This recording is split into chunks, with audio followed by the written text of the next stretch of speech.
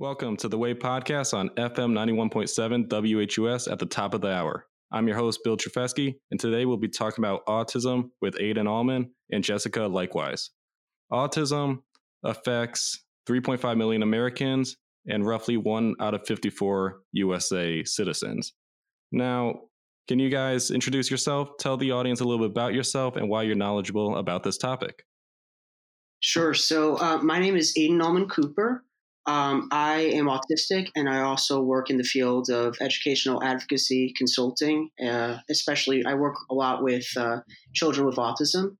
And it really started for me, how I got into this particular career was I really was passionate about allowing people to reach their full potential. And unfortunately, people within schools a lot of times don't necessarily receive the proper educational programming that they need. And that actually happened with me. So for me, it was really, I formed my own business. I graduated high school early. And since then, I've been working closely with case managers, parents, students themselves, sometimes tutor students. And I really work hard to ensure that kids are receiving the proper educational programming. So it's definitely been a fun journey, and I absolutely have been loving it. All right. And how about you, Jessica? Hey, Bill, thanks so much for having me on here today. So I can't believe I'm going to say this. It makes me feel super old, but next month will actually be 13 years that I've been working with children with autism. So I started working with kids when I was in college. It was 2008. The recession had just happened, and all of a sudden we're in this autism epidemic. The numbers of kids with autism were on the rise, and I knew that I wanted to help and dedicate my life to working with kids with autism.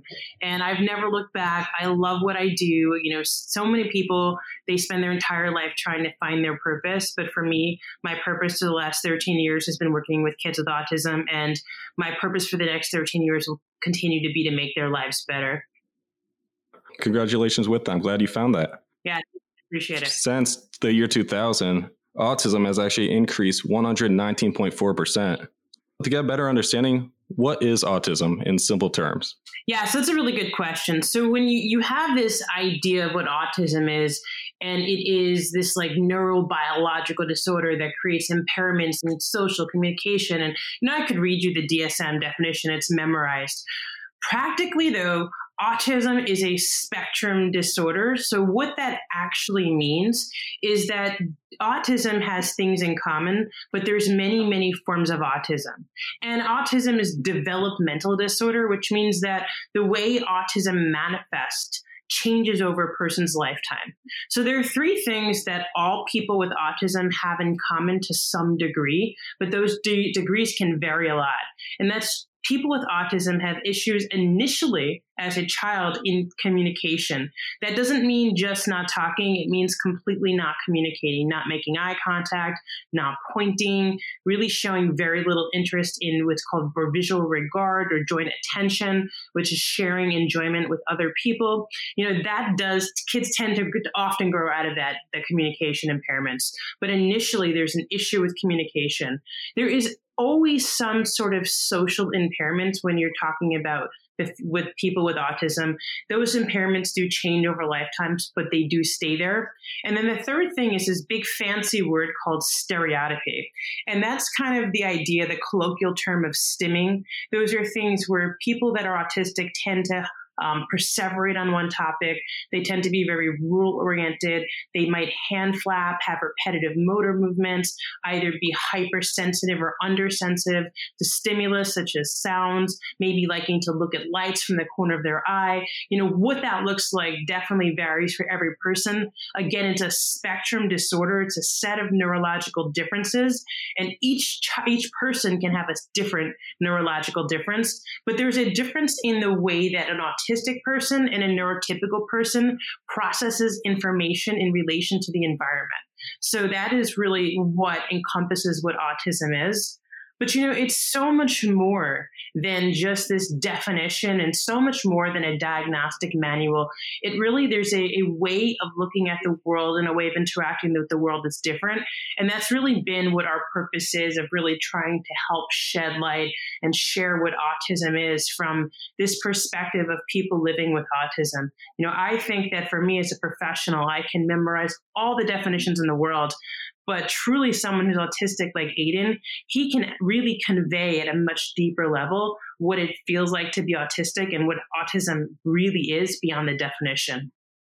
Got it. Yeah, you have to remember, no matter how far along the scale you are, you're still a person.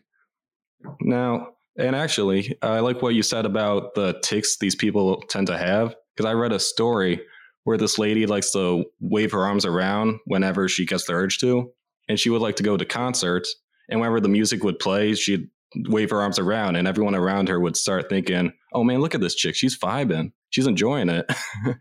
So I thought that was a funny story. But Aiden, before you mentioned something about it's being hard to find a job with autism, I have a stat that says 35% of autistic people haven't had jobs post high school education. Can you tell me a little bit about that? You know what? So that's such a great question, because I think that unfortunately, a lot of employers are not hiring people with autism because they see, the way that someone may present themselves. So if, let's say, you have somebody in front of you that's applying for a job, let's say even at a grocery store or as a cashier or whatever it may be, they might see them stim, they might see them, they might like to wring their hands, or they might do something that's unexpected to them. They find that to be something that's a liability.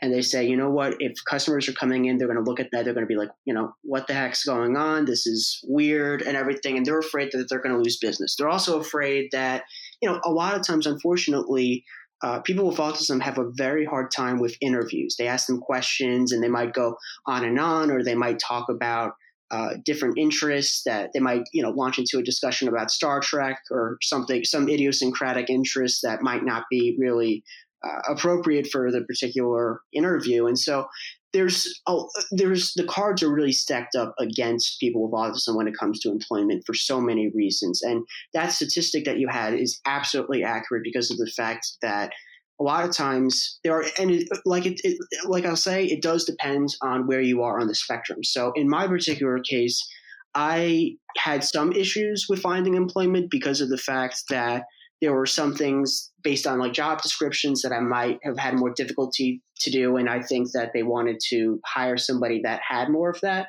But I never really had that flat out refusal, because in my particular situation, I don't have a stimming thing that I do. I don't have any of the factors that I kind of listed. I am able to answer questions. I am able to go through an interview without, really making the other person feel like they're, having a hard time with. But that doesn't say that doesn't happen. I mean, while there are people like me that haven't necessarily had significant issues with finding employment, there are tens of thousands of people with autism that every day are denied and denied and denied employment.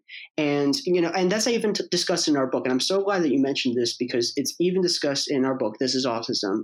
There was one particular story of a man who, he has a degree in special education, and he talked about how, he's working as a direct support professional and he's not earning all that much money. And, he says that he wished he could be doing more. And I think that there's so many roadblocks that we have against autistic people for, it's due to, I think, an ableist culture that we have in the United States. And I also think it's due to the fact that there's not enough training and resources to go around. And so while I know this for myself personally, but as someone who has worked as a consultant and I regularly work with schools and everything like that, I can tell you that it's very, very, very hard for a lot of people to transition from, let's say, from becoming a high school graduate to either going to college or just going to the workforce. There's a very hard transition aspect due to a lack of training, resources, whatever it may be. So I'd say that on either end, I think that we really need to increase our resources, increase the support services,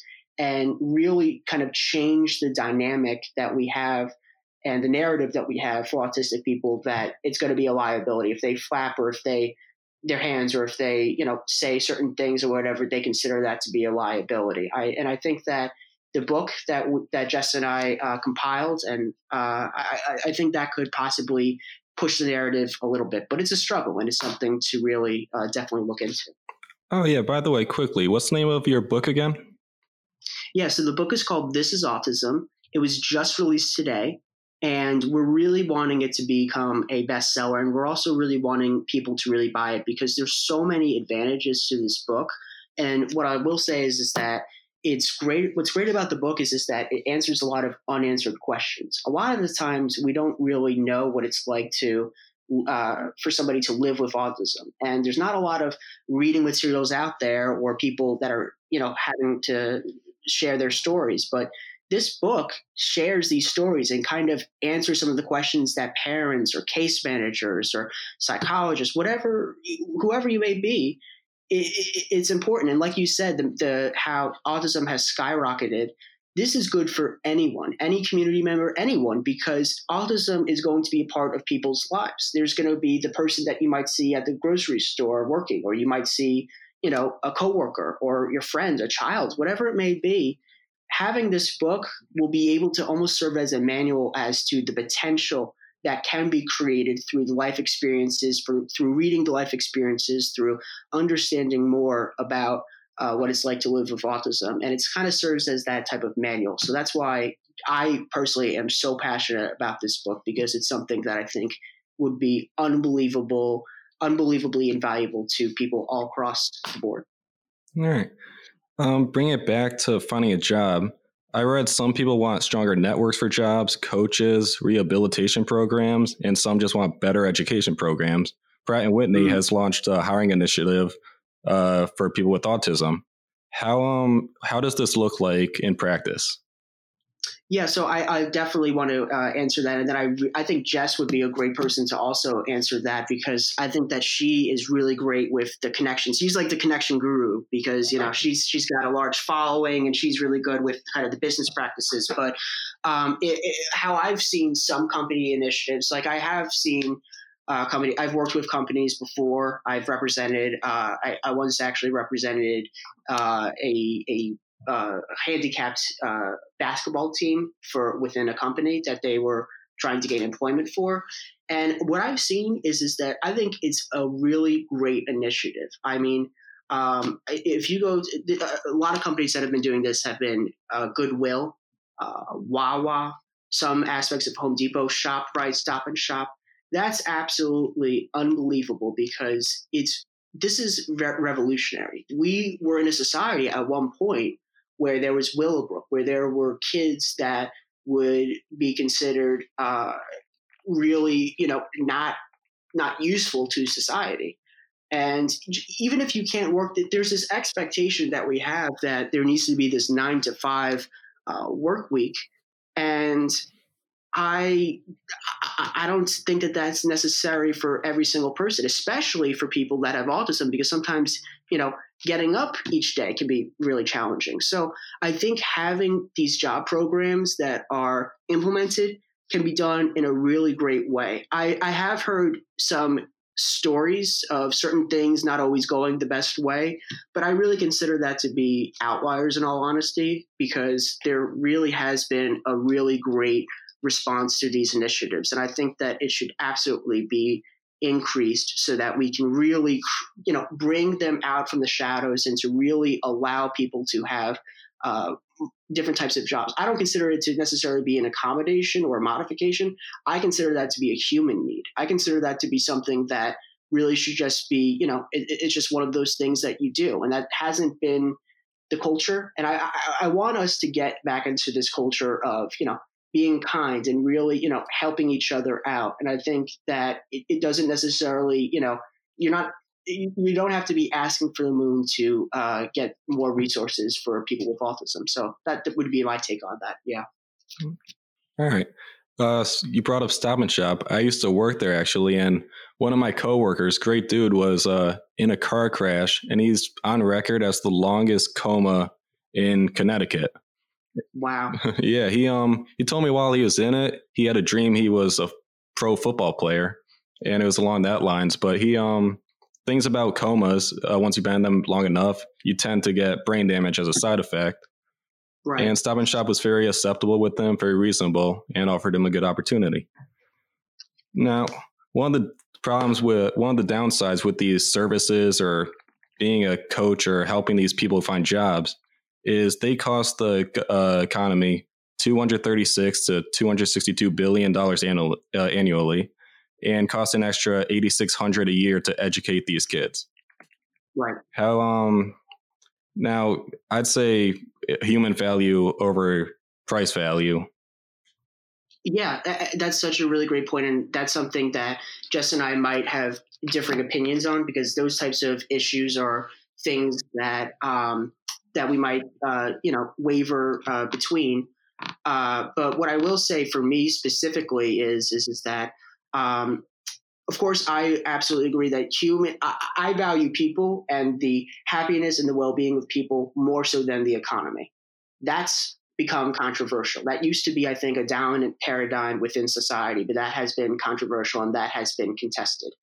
Yes, that is a lot of money, but the way in which we are operating with society and the budgets and everything like that, there is so much waste that is going on in this country right now, and it's unbelievable. I mean, this might be a little controversial, and I don't want to get death threats or written in anything like that, but I really believe that there is a way to fund a lot more than we really anticipate if we were to really restructure things differently. So I'll give an example. I really believe that if we were to, I believe in the military. I am absolutely, I'm a very big fan of veterans. I think that they do an unbelievable job for this country.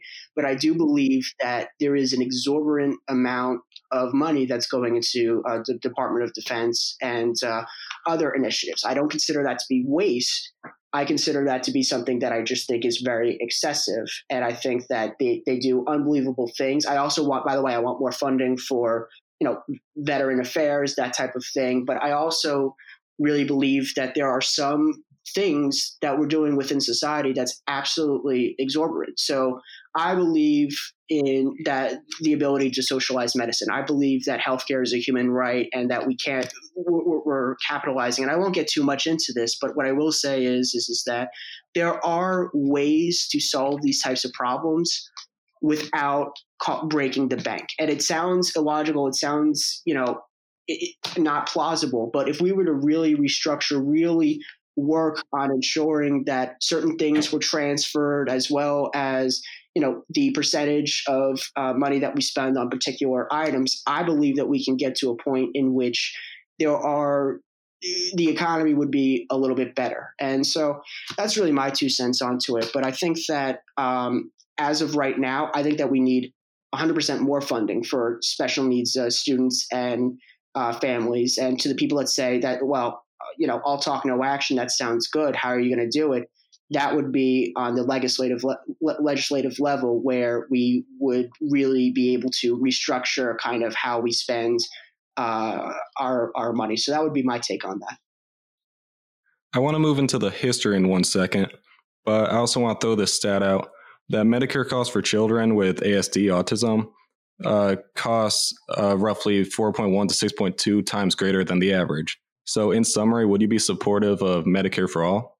I would 100% embrace Medicare for all, and I would be absolutely 100% be willing and would love that. However, what I will say is that I agree with Vice President Biden in the area of he would like that type of plan to occur, but it would be very, very, very hard to possibly do that at this current moment of time, especially with the coronavirus. And there's still a lot of states are seething. In fact, Governor Murphy of New Jersey today was just approved by the Supreme Court to get a loan of $10 billion to offset costs within New Jersey. And so I believe strongly that healthcare is a human right, and I believe that copays and lots of things really need to go away. And we absolutely can socialize medicine if we restructure things differently. I just don't think that we can rush into that, because I think that can create an economic collapse. I believe that what we do is it doesn't have to be even 10 years. It can just be a gradual, it's a slow thing as we move on from 2020 to 2021, as things become normal. I think that we keep doing what we're doing, but we start at the legislative level, we start changing certain things so that we're able to get to that point of socialized medicine. And President Carter had that similar belief, where I love the idea of Medicare for all, but it might be hard to do that right then and there. I mean, that 1970s oil crisis, and now we're in the coronavirus as well as we're in a recession now. So that's something that I would love to do, but I think it would be very hard. But I would do whatever it takes. If I was, let's say, in politics or I was in Congress, which is something I would absolutely want to do, by the way, I would do whatever it takes to go through that slow process. Yeah. Nice. Well, I hope you run, and if you do, I hope you win. Well, thank you. That's really sweet of you. That's my goal, There you go. Now, I remember some horror stories from high school, but it's been a while. But what's the history of the treatment of autism? So I think that Bill, I think that's such a great question of, what is the history of the treatment of people with autism? And I think that Jess also knows this on a historical level, because Jess really was able to really know a lot about the history, because she was seriously within that period of time in which she was part of the autism recovery movement. And so she knows a lot about, different levels and stages of, treatment of people with autism. But in my experience, there's two experiences for me, which is actually kind of really cool. And that is that it's from me, from my perspective, somebody with autism, and I never talked about this. This is the very first time I talked about this, where I mentioned my story within the book. And I spoke about my story for the very first time. And unfortunately, my story was very unfortunate. It was very upsetting. I was the gay, autistic, physically disabled kid that really wasn't useful according to the standards within my public school. I was really hurt. I was treated in a very disrespectful way. My educational programming standards were not met. And ultimately, I really couldn't take it. I was able to get out. I transitioned into an alternative school. I'm a very big believer in public schools, by the way, that I can tell you. But I do believe that a ton of autistic kids, as well as people with mental health issues like bipolar, depression, anxiety, that type of thing, are seriously being mistreated. And so in my experience, unfortunately, the history for me did not go very well.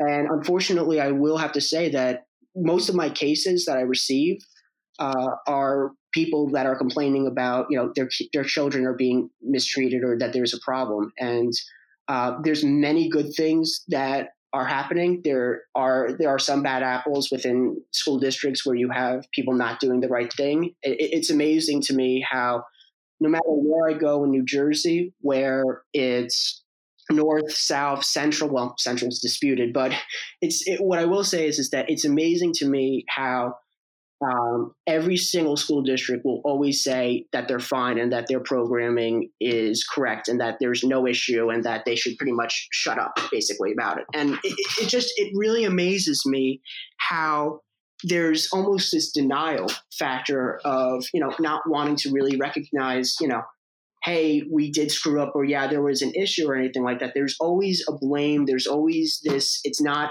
our fault. It might be your fault. It might be somebody else's fault. There's never that accountability. So there's really, in my experience, and I won't generalize from from my experience, but I absolutely feel I can generalize in the state of New Jersey, some of the treatment of people with autism. In some school districts, in a lot of school districts, I should say, they're treated in a really unbelievably great way. And there's a lot of great treatments. There's, I shouldn't say treatments. There's a lot of great support services. There's ABA, early intervention, that type of thing.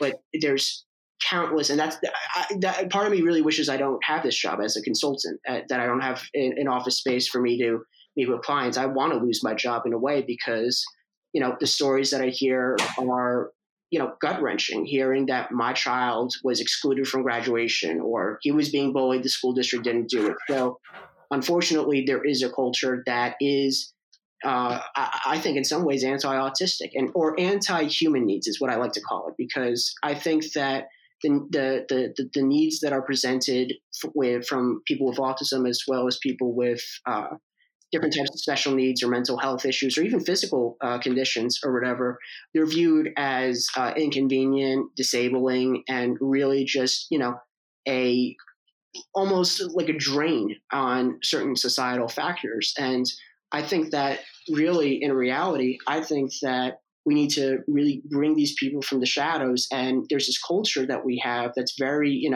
ableist in a lot of ways. And we see that all the time in life. And, people don't necessarily want to talk about that, but it really is true. I want to really get people excited about the potential and the opportunities that people with special needs or people that have conditions can bring to the table. And it's not just like a very, very, very small population. There's a lot of people out there in life who might not just be autism, but there's a lot of people who have special needs. Instead of calling it special needs, I want to get to that point where we're able to call it human needs, where we're able to really express that the treatment for people is standard. It doesn't have to be this big complicated thing. And it's not science fiction. It's not the land of make believe. I believe it can happen. It just takes a lot of time and really just making sure that we're in these efforts of being able and willing to kind of deconstruct this ableist culture that I think we've created as a whole. So that would be my take on really the treatment of autism and whatnot. All right. Thanks for sharing. I also want to make sure we had some software issues. Jessica, are you back? Yeah. Can you guys hear me? I can hear you perfectly.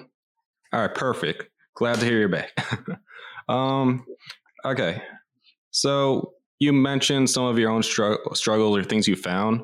Are there any stories among that book you have written that stands out or a little tidbit you want to share? Jess, you want to take this one? Because I'm sure that you've had some favorite ones that you've really enjoyed. Yeah, for me, it's not really one specific story for me that helps me to stand out. I think what it is for me is that even as a professional who worked with children with autism for like 12 years, 13 years, it'll be, for me, there was me and there was them. There was autistic people and then there was professionals, neurotypical people. And I worked with kids. And so when I worked with kids, they obviously are kids, right? They struggled. And like I talked about autism being a developmental condition. So what autism looks like changes over a lifetime. I never really thought about what happened to the kids I grew up. In theory, I knew the statistics that, when I first started in my field, it was believed 40% of children could recover from autism. And what that meant was that they could test in the average range and standardized test. They can go to school without significant supports. And so for me, I kind of just thought, well, there's going to be kids that are like me one day, and then there's going to be kids that are not. Then I never really gave a lot of thought as to like, well, who is this person going to be when they grow up? It was very goal oriented for me because I'm a very goal and results oriented person. And so for me, it was always how many test scores how can I get the test scores up? How can I, get a person to have more skills? And that was very measured in a behavioral sense. So for me, when I was reading the stories in this book and I was hearing about people's journeys, I think what I found most beautiful was not just one person's story in particular, but was the fact that I saw myself in every story.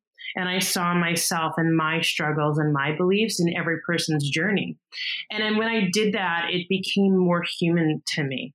And I realized that really what makes us alike is a lot more than what makes us different. And so I'll never again be able to approach, or I never again will choose to approach the world of there's autistic people and I'm the professional and they're different than I am. And my job is to help them or fix them. Because for me, when I first started off on this journey, I looked at autism as a problem to solve. I wanted to rid the world of autism. I wanted to recover children from autism. I wanted to cure autism. That was what I thought was my noble why for starting my business. And I don't look at it the same way anymore. So it's not that there's this one story that stands out as much as there is this idea and belief that every person who reads this book, whether you're autistic, whether you're young, whether you're old, whether you're a man, whether you're a woman, whether you're black or white or gay or straight, when you read this book and you really search within yourself, you might see that the person's struggling at a different level than you.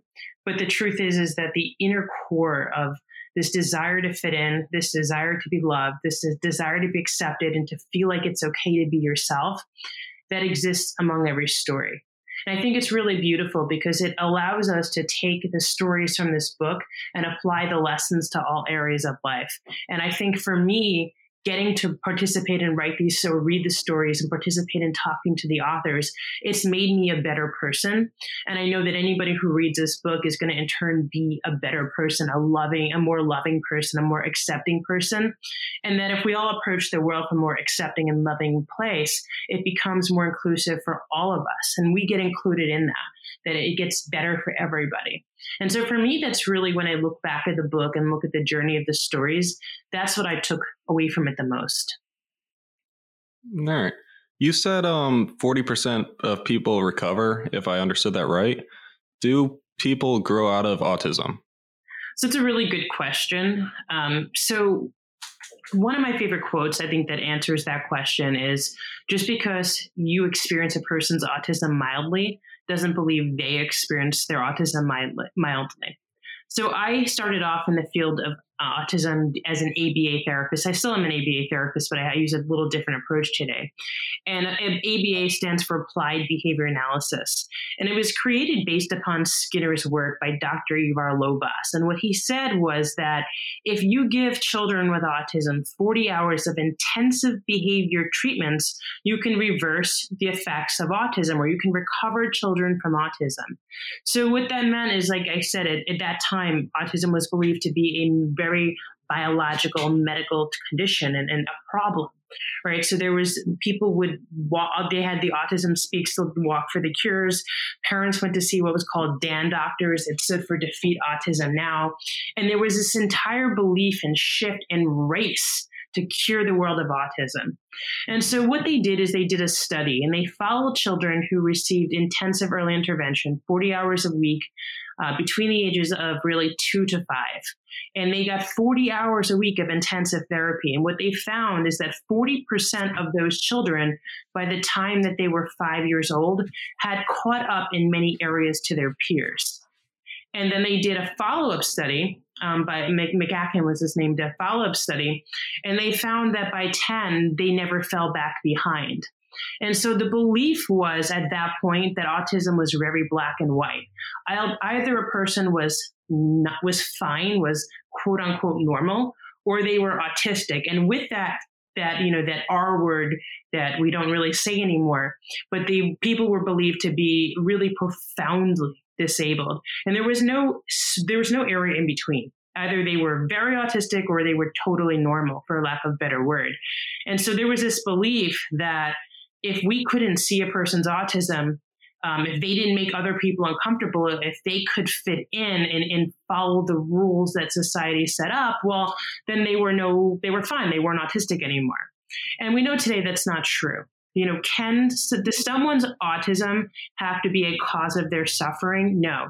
Does somebody's autism have to limit what they're capable of achieving? Of course not. Look at Aiden. He's 18 years old, started a business, has a book, very successful. How many adults wish they had the courage to do that? Never mind the skill to do that. So, autism doesn't have to be a disability. It can potentially be a different ability. For some children, it can be, or adults, it can be very limiting.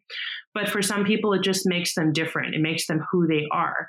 A person doesn't outgrow autism. Sometimes a person learns how to fit into society to the point that their autism is no longer recognizable by other people. but that doesn't make it them less autistic, and it doesn't make that easier for them. Denying yourself to appease other people is never easy, and it comes at a very profound cost. And I do wish as a society we could accept and love people for who they are, and autistic people, like you talked about hand flapping, that they would feel free to do that, because truly, how does it affect me? Why would it bother me? So could a person appear to be less autistic and fit in? Sure. Could I experience a person's autism mildly if they learn to deny themselves? Yes, that's absolutely possible. Will they experience their autism mildly in that process? No, they won't. And it may not be the best thing. So autism changes over a person's lifespan. What it looks like changes. People, just like a 2-year-old, turns into a teenager, turns into a young adult, turns into a grandparent. The same thing holds true for autistic people. And so their skills and what autism looks like and how it affects their life will likely change over a lifetime, but a person will always be autistic that is truly autistic. 28% of autistic people have been asked to leave public spaces due to their behavior. What are your thoughts on that? It's hard because I've been in situations where I've seen people become children or adults have severe meltdowns where their behavior could potentially be very dangerous and very disruptive to other people. And as someone who's worked in the most extreme cases, it's very hard when you talk about someone who's autistic being thrown off of an airplane, and what was the child doing? Were they just making some noise? Were they just hand flapping? But, here's an example. So I went into a library one time and I was working with a boy, and the boy was very loud, but he wasn't bothering anybody. And there was nobody in the library. And there was this very grouchy old librarian who actually was retiring that year. And I think she was counting the seconds down to her retirement.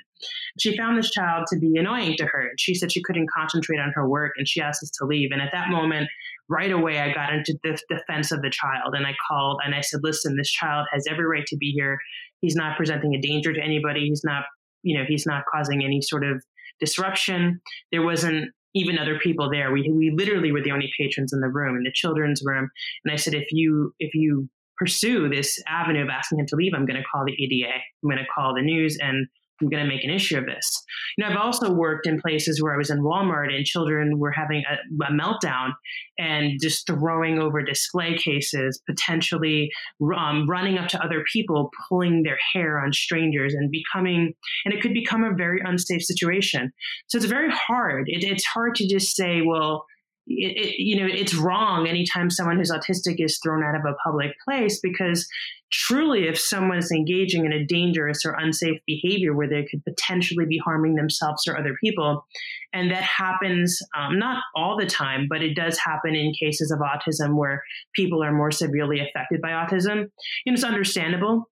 And the truth is autism is a spectrum. You have people like Aiden who are very capable and confident. And, one of those people we talked about that you may not recognize as autism, that doesn't mean he's not autistic. And then there's people who are profoundly disabled, who their behavior is immediately apparent as being different, and then potentially very easily could trigger an aggressive episode or a dangerous episode. So it happens more often than not. And I've been fortunate enough, like I said, to be in this field for 13 years. Only one time did I ever see a situation where someone was thrown out of a place where it was unwarranted. I have worked with kids in the community, and, I have worked with children whose behavior was unsafe in the community. And at that point, they required support from someone like myself, like a behaviorist who can be there, who's trained in de-escalation, who's trained in ways to keep them safe in the event that they did become aggressive or they did have a tantrum or become self-injurious. So it's just very hard to give a blanket answer of like, well, that's just horrible to hear. And I can't believe that statistic. I mean, I can believe it. I've seen it. I've dealt with it. I've helped with it. I think that what it speaks to is the importance of intervention, the importance of support, and really just the importance of teachers and therapists working in the community with people to make sure that you can teach people a way to interact in the community that's safe and productive for everybody. And I don't think a person's autism, should limit their ability to interact with the environment, but that also may take a very proactive education approach of teachers and parents really working hard to make sure that a person does learn how to do that safely in the event that they are more severely affected by their autism. All right. From a biological perspective, Asperger's is caused from a mutation in neuroligin 3 that impairs oxytocin. I'm an engineer, not a science major, but oxytocin signaling pathways in neurons of the brain reward system. That's the biological how it's created.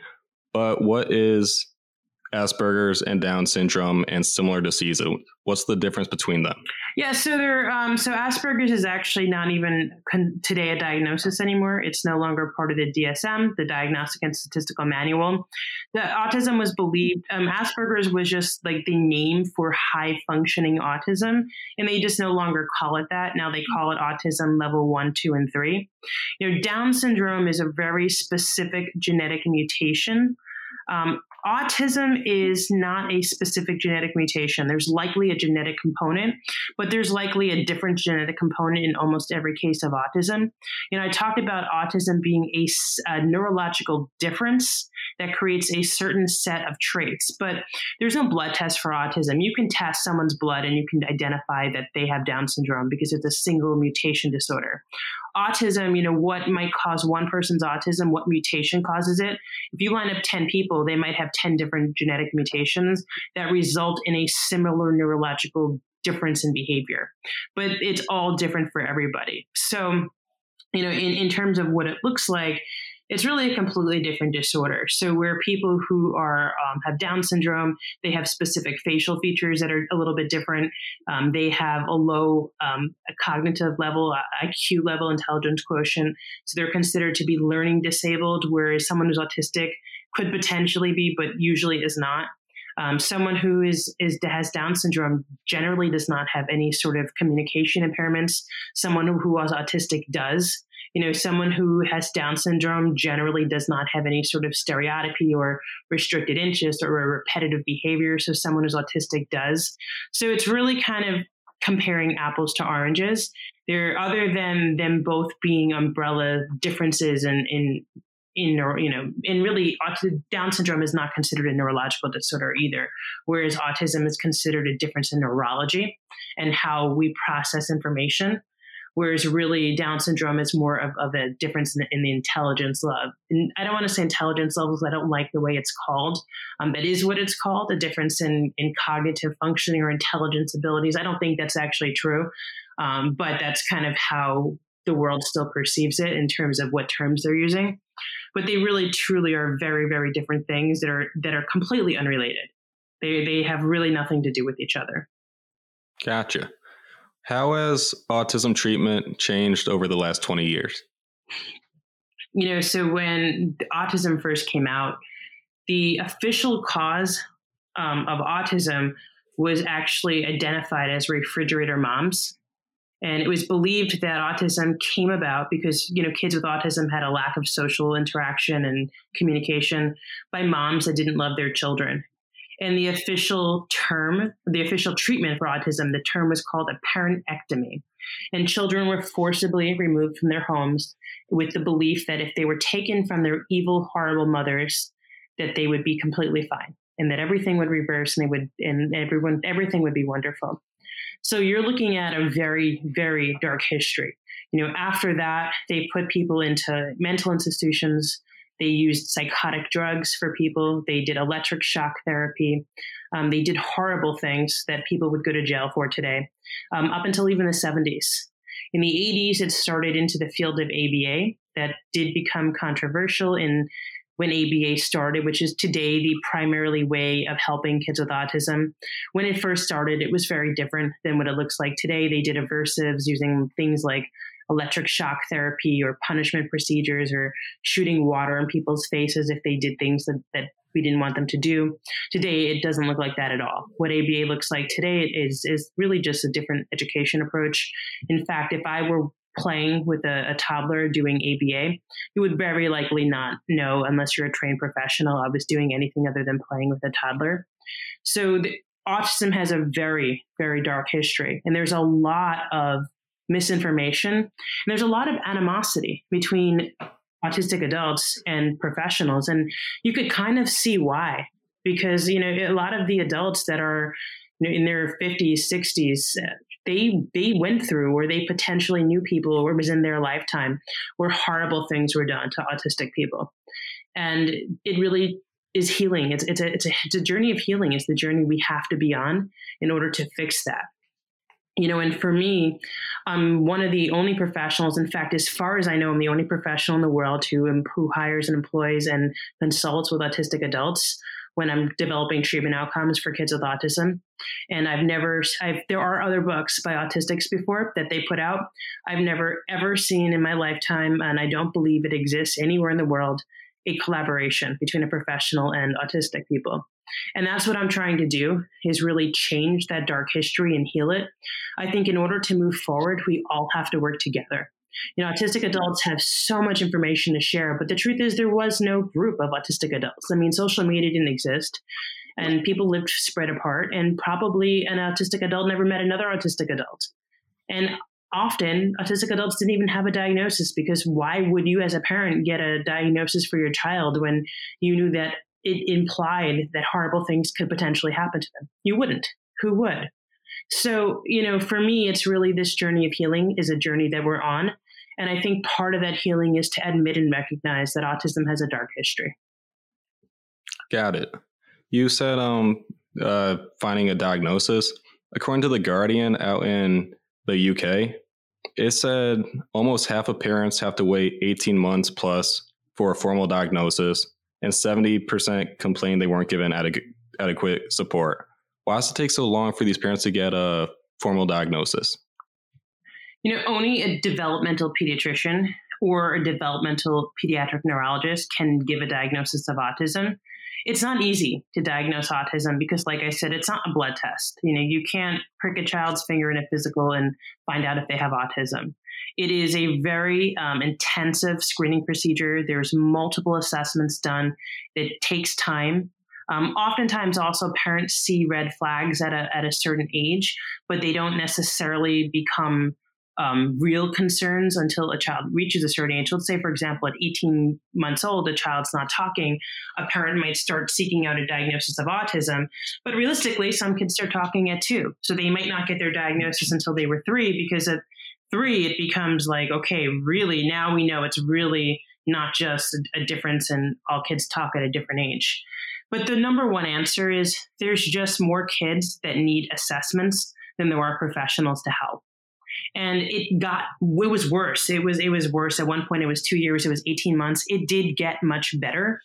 In the last 2 or 3 years, there was significant improvement. It went down from on average of 12 months to 18 months in New Jersey, in New York, which does have better numbers because there's just more population density. But we had those numbers that had gone down to about 6 months. And with COVID, it's back up. It's probably going to be worse than 18 months. I think 18 months now would even be a goal to get back to. So, but there's a lot of variables as to why, but just the number one answer, more people need help than there are professionals to help. Got it. Makes sense. So focusing on mothers again, first I want to say, if your mother's pregnant and she smokes marijuana or drinks alcohol, there's a 51% increase chance that child will get autism. So I just like to say that. But also, now I'm sure you've heard about this topic, but what about vaccines? What do you think about the anti-vax movement? It's interesting. So I don't think vaccines across the board cause autism. I do believe that people that are autistic, especially children that are autism, or as people grow up as well, but they tend to have higher health issues, and they tend to have certain genetic mutations, like, for example, an MTFHR gene mutation, which makes it so kids cannot chelate metals, or people can't chelate heavy metals. So I think that sometimes a person's genetic makeup who has autism, they are more prone to vaccine injury. Vaccine injury is a real thing. Vaccine injury is not debatable. I think vaccine injury is more common for people that are autistic because they already had a genetic disposition to being their biology being set up that way. And I think that there would have been a trigger, whether or not it was a vaccine, whether or not it was going on vacation and drinking water that was contaminated with lead. It's kind of like the straw that broke the camel's back for some people that is a vaccine. Vaccines don't across the board cause autism, but certainly I think environmental factors play a role on turning certain genetic mutations on and off. And that's the field in the study of epigenetics, which is the idea that we're all born with a certain genetic predisposition and our environment plays a large role into whether or not certain genes affect us and to what degree they affect us. And so I think that we can talk about vaccines, but the reality of it is that we live in a world that's way too polluted. I mean, our waters are polluted. In New Jersey, a lot of children have lead poisoning because the truth is when the Revolutionary War was fought, there was a lot of lead ammunition that was buried in New Jersey. I personally had lead poisoning. I personally had to go through chelation to get rid of heavy metals. Certainly, I think that is playing a very large role in even just parents having lead poisoning and having children who are then born with too much metals in their body, the inability to chelate it, and then just that one last trigger potentially threw them over the edge and made them start having more symptoms of autism. But I don't think that you can say across the board vaccines cause autism. And I don't think that it's possible to say that there are no children in which a vaccine played a factor. All right. For the listeners, if you look at Flint, Michigan, I'm sure you've read this yourself, but the children out there drinking the water before they actually caught all the lead in the water, autism rates skyrocketed. I'm not going to say the number because I don't remember what it is, but that was definitely a big factor for that community. Yeah, absolutely. There's no doubt that heavy metal injury oftentimes causes autistic-like traits in children. And like I said, whether that is heavy metal injury from a vaccine or from water or from a food supply, it's just, but the truth is that we need to clean up our environment because the number of kids and being born with autism every year continues to increase. It's increasing dramatically. I think you said 120% more autism. I mean, it's just crazy. The numbers aren't really 1 in 10,000 into 1 in 56 like it's believed to be. It didn't really change that drastically, but there are still drastically increasing number of cases, dramatic increases in differences. And I do think that we need to do something about it. And for me, what I would say the first thing we need to do is just to clean up our world. We've destroyed and polluted our environment to a degree that it's not just autism, but Alzheimer's, MS, lupus, all sorts of autoimmune disorders. I think all of us are being affected in a negative way. Cancer is just, it was almost, you didn't know anyone who has cancer. Now they say 1 out of every 2 people will develop cancer in their lifetime. We just destroyed our planet. We destroyed our world. And I think that we have to clean it up, or we're going to continue to see, whether it's autism or another medical disorder, we're going to continue to see these issues come up. Wow, that's brutal. Now I'm hearing a new thing of microplastic being another thing we have to look out for. So very polluted. That they said that there was a study that was done, and I don't remember the exact number, but it was even like microplastics. They found that it was over 70% of women with breast cancer, they found it in a woman's breast tissue. So it's just in general. And the number is not 70%. I don't remember the number offhand. But it was over 70%. I remember that number stuck out to me a lot. So it's just, we have to clean up the world. And I just, whether it's just on a small part, like I'm sitting here and I'm drinking water I have a bamboo straw as opposed to a plastic straw, whatever it is you do in your part of cleaning up the environment. But we really do as a society need to do a better job, because if we don't take care of our environment, it's going to affect us all in one way or the other. Got it.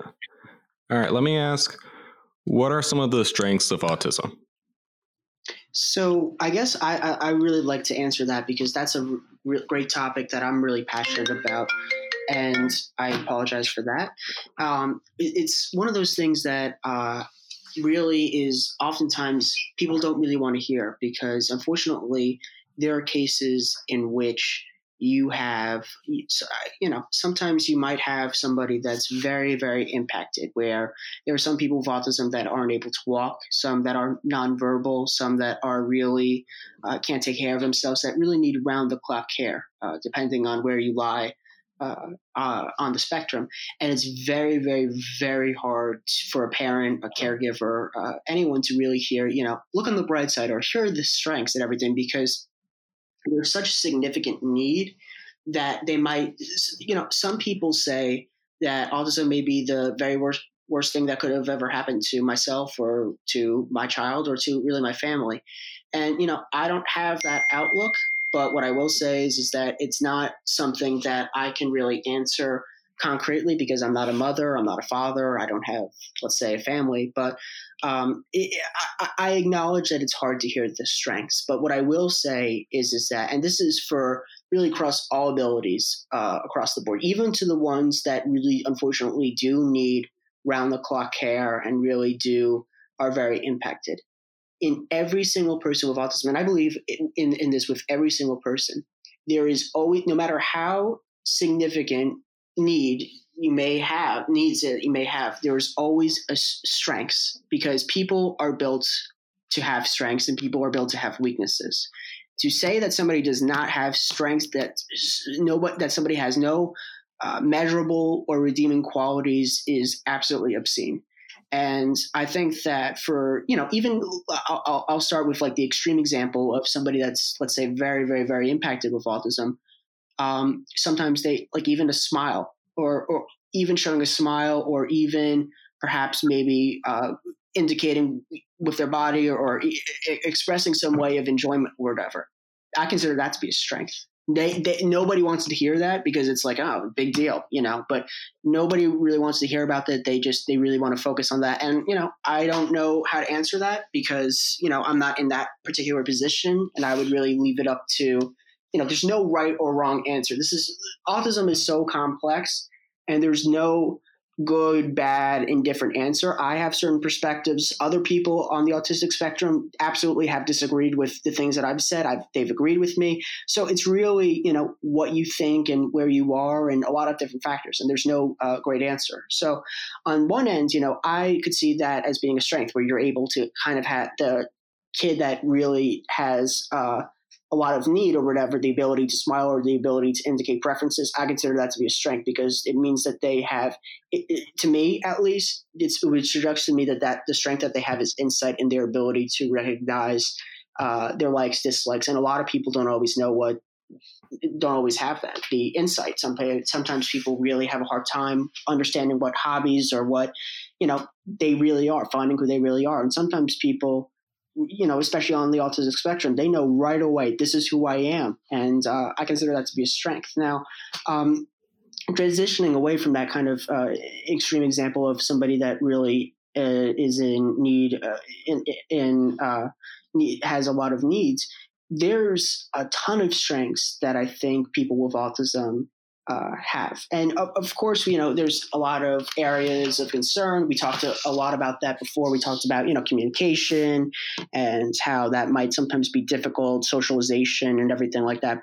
Socialization for me is incredibly challenging, and communication can sometimes be very difficult for me as well. But the strengths that I think are offered, that are seen in many people with autism, I think it's the humanity. So we focus a lot on their reactions, their reactions where it seems like they don't care. They don't care about other people's feelings or everything like that. They may not show it externally, but let me tell you, some of the kindest people that you could ever meet sometimes are people with autism. The amount of passion and dedication that they have into when they see an injustice, and when they really are seeing something that is very challenging, whether somebody's being taken advantage of or whatever it may be, they come to their defense 9 times out of 10, because people with autism have a different sense of humanity.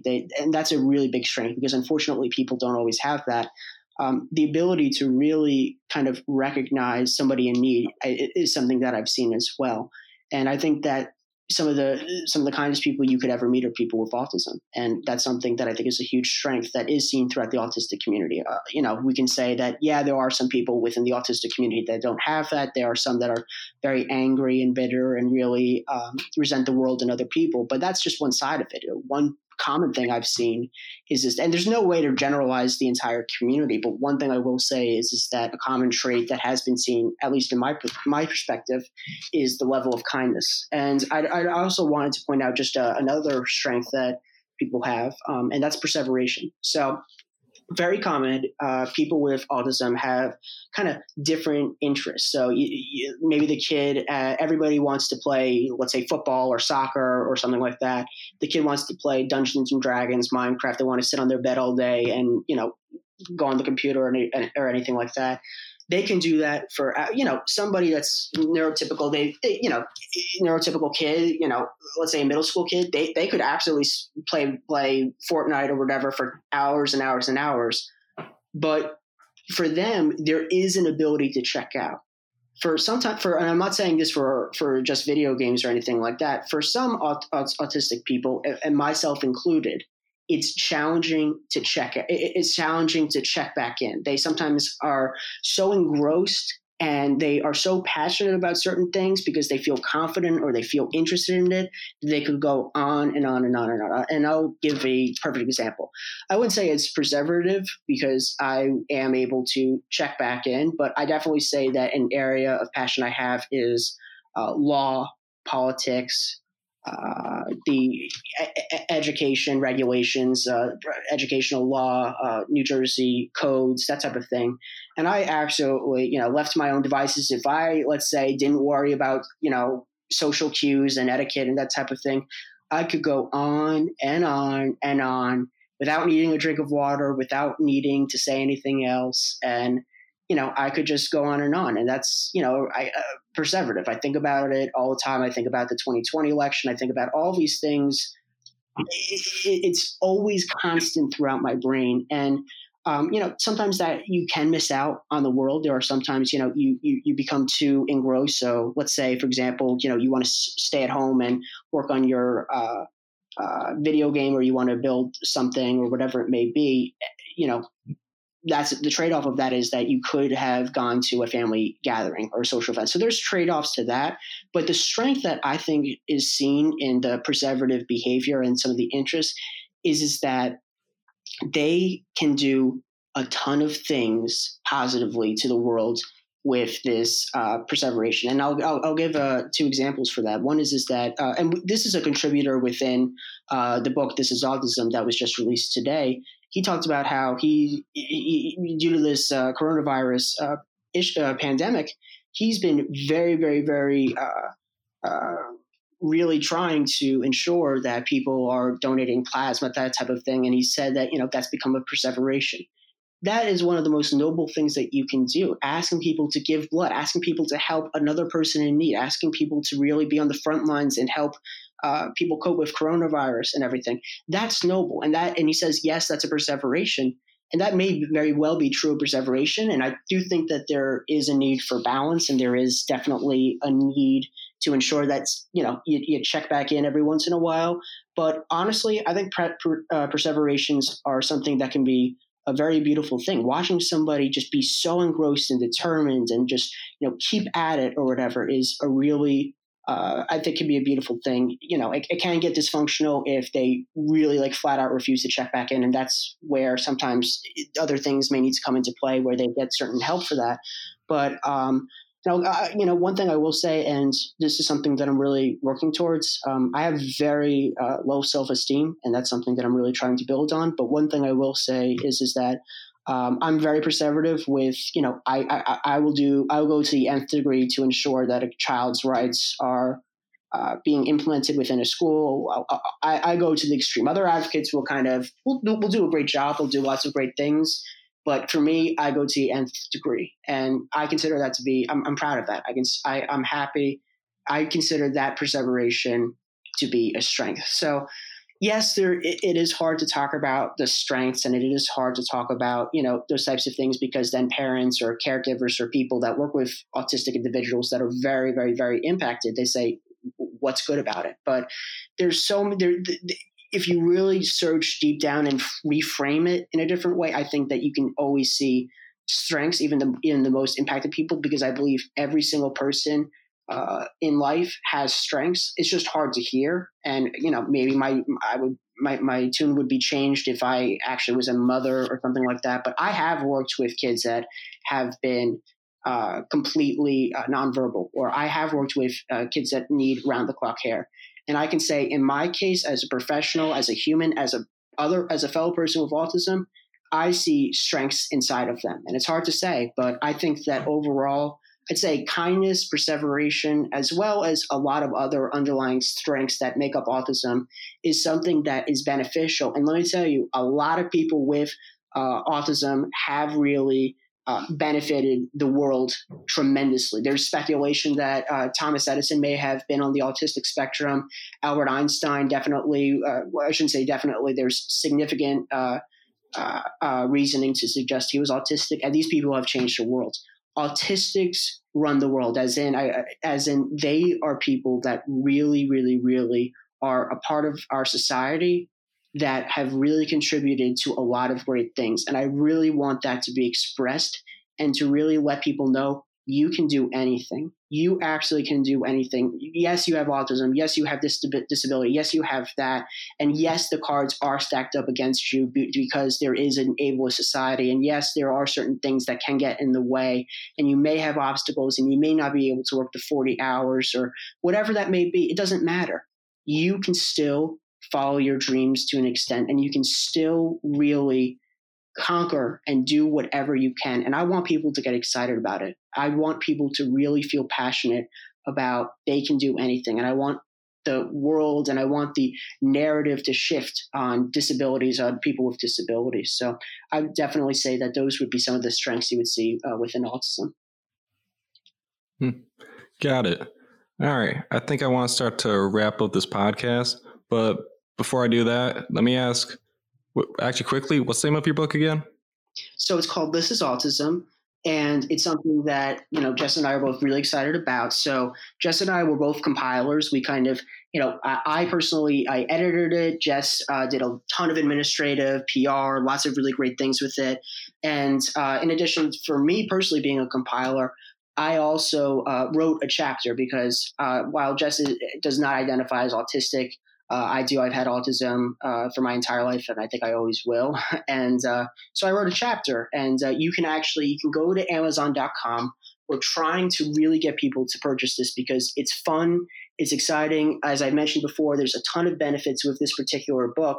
But what's really great is that it's also really easy to obtain. So all you have to do is you go to Amazon.com. You can type in my name. We want to get to the point where you can just type in the book title, but because it was just published, it's kind of at the end of the barrel. So all you can do, you can type in Jessica Likewise, you can type in her full name, you can type in my name, you can type in This is Autism, and if you want to scroll down. But the easiest way as of right now to find the book is you just go to Amazon, you type in my full name, which is Aidan Allman Cooper, you type in Jess's full name, and then you'll be able to get it. And it's a really great thing to do. Purchasing that book is something that can really be incredibly beneficial for you.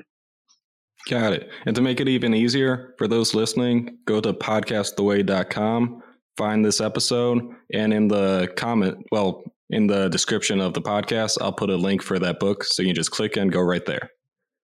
Now, thank you for that. I appreciate that. No problem. And to wrap it up, what's something you both, in short terms, what's something you want to emphasize, something you think didn't get across clearly, or the one main message you want the audience to leave with? Jess, you want to take this one first? Sure. Thank you. For me, what I just want people to know is that the autistic community has this powerful voice and these incredible stories and so much wisdom and insight to share. And that I think it's important as a parent, you work with professionals, but I think it's not enough that you rely on professionals. I think you also need to listen to people who've been through and who have achieved what you're trying to do for your child and what they're going through. All right. And how about you, Aidan? Yeah. So for me, I said this before, but I really want to say this again because this is something that I really want to emphasize. I want us, as we enter into the 20s, as 2020 wraps up and we go into 2021. Historically, the 20s have not been very great for a lot of people. There was issues all throughout, but I really want I want people to get excited. I want people to really get back to a more kinder, gentler type of thing. And that doesn't have to mean that that's at the cost of the economy. That doesn't have to mean that's at the cost of your values or your life. I want people to have the ability to extend a helping hand. And we see that every day. Don't get me wrong. We see that every single day. It's beautiful and it's one of the greatest things that can happen.